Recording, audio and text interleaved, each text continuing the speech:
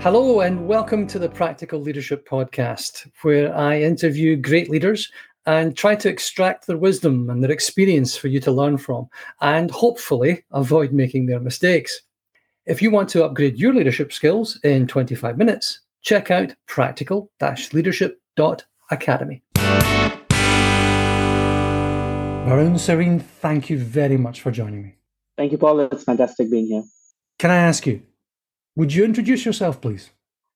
With pleasure.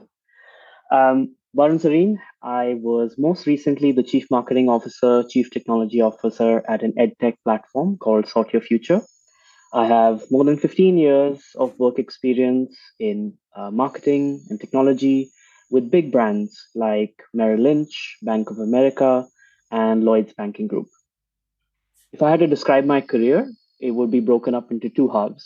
The first half was extremely technical. I was a software developer working for a financial services company and managing a software development team. Around halfway through my career, I realized that the thing that really matters to me is not the technology itself, but how technology can enable business objectives and change lives of different customers. So in 2012, I decided to do my MBA from INSEAD. I spent a lot more time within marketing and advertising. And the second half of my career has been in that space.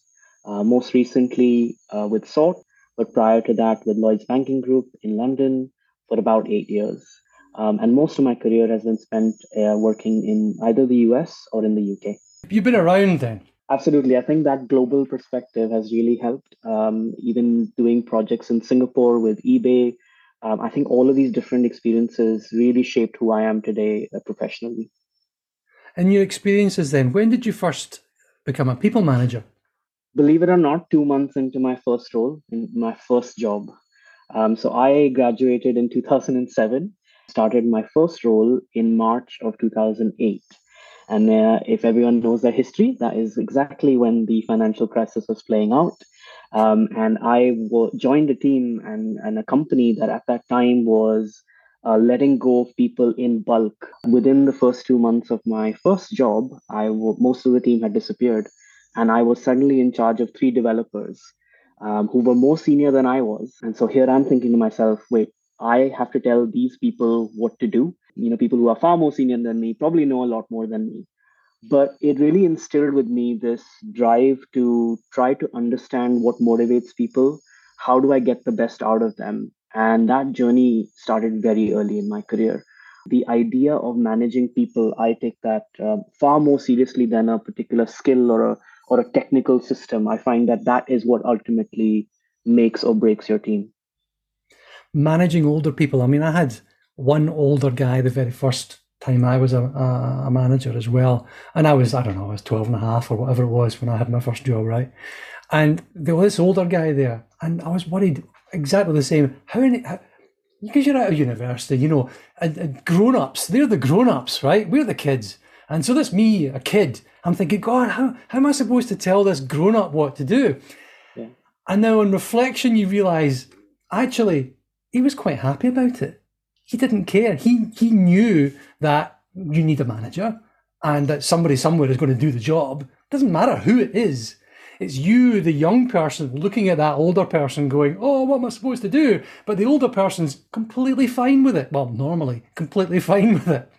Yeah, absolutely. I think we tend to underplay that freshness of perspective.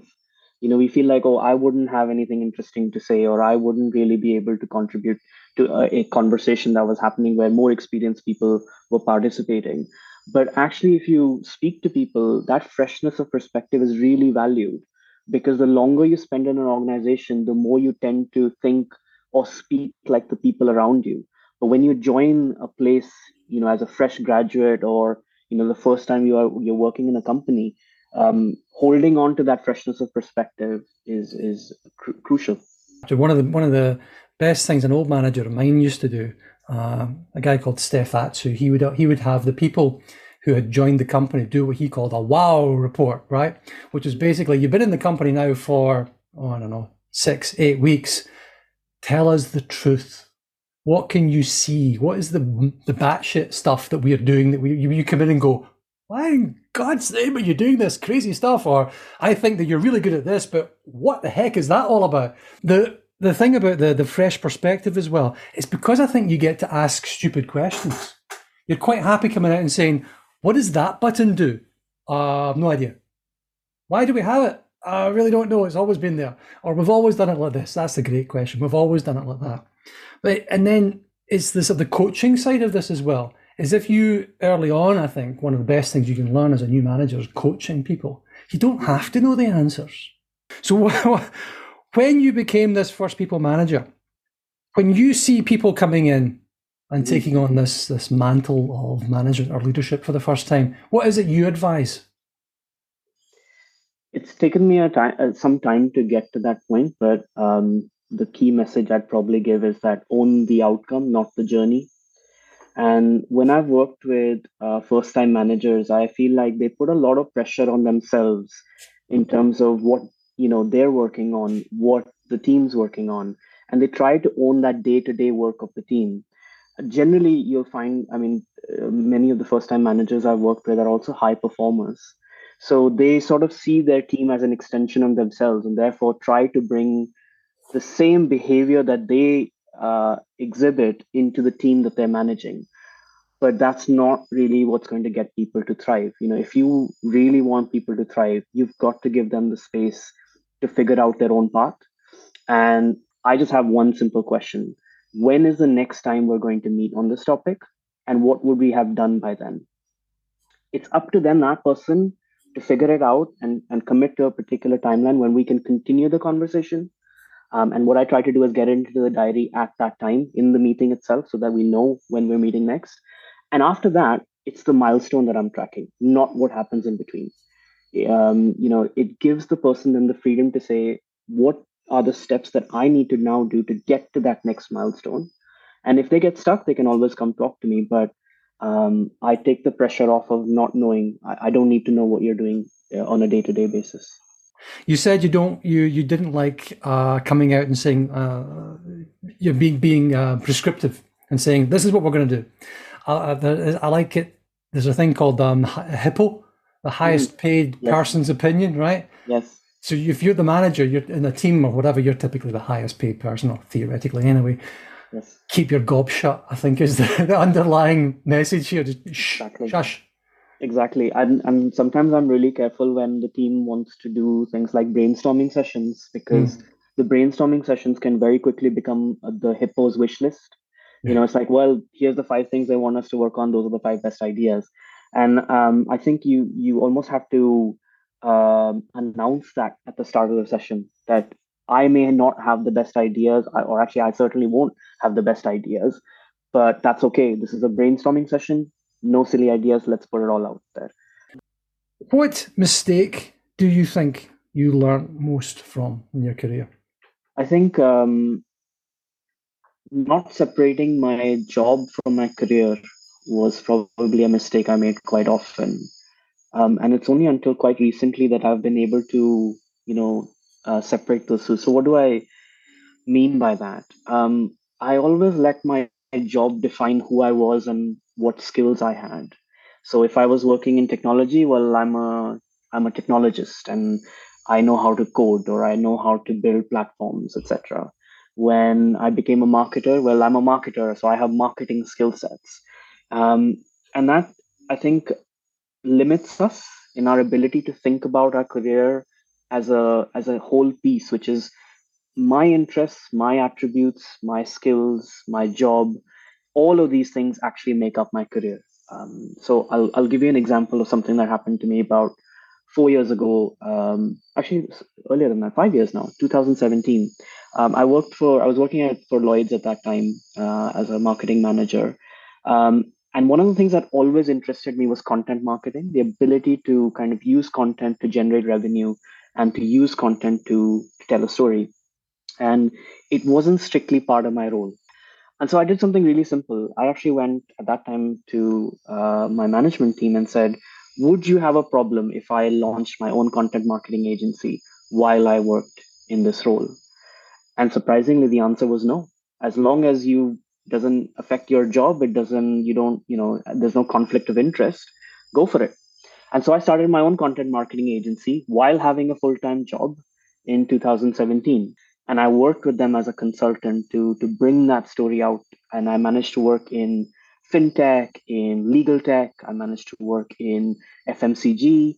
So I got a whole bunch of experiences that I would have not have gotten if I had just limited myself to my role at Lloyd's.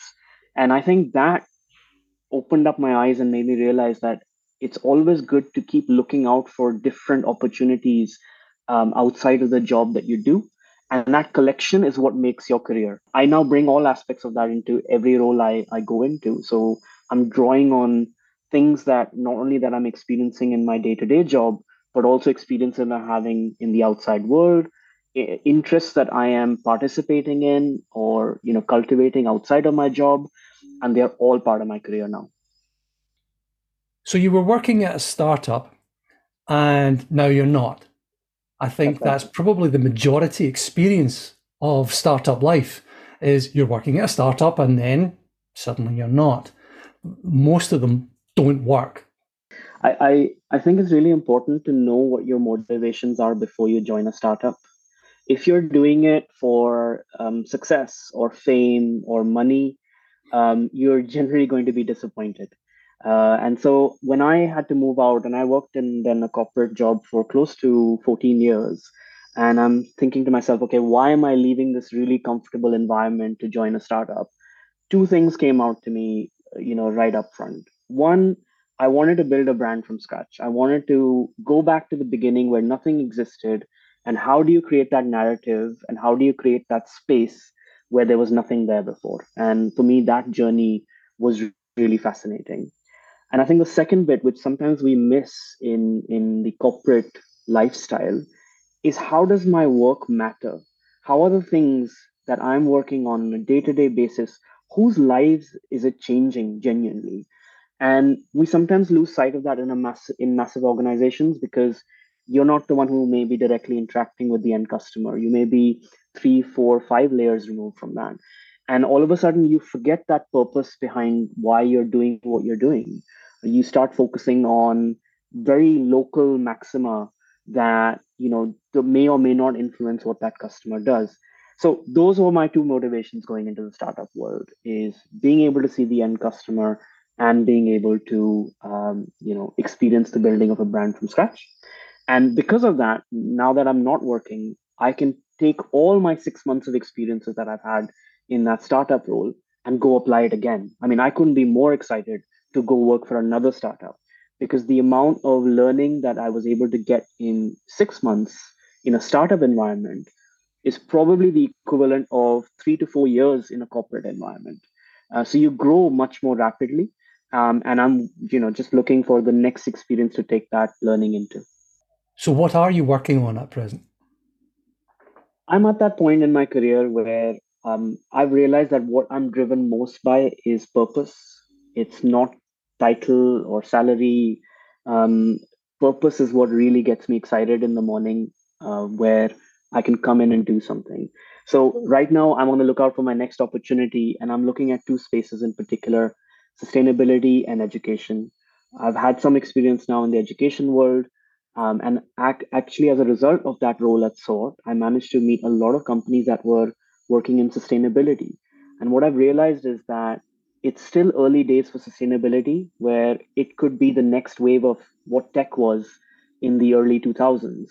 And I think there are some really interesting companies doing some excellent work in this space.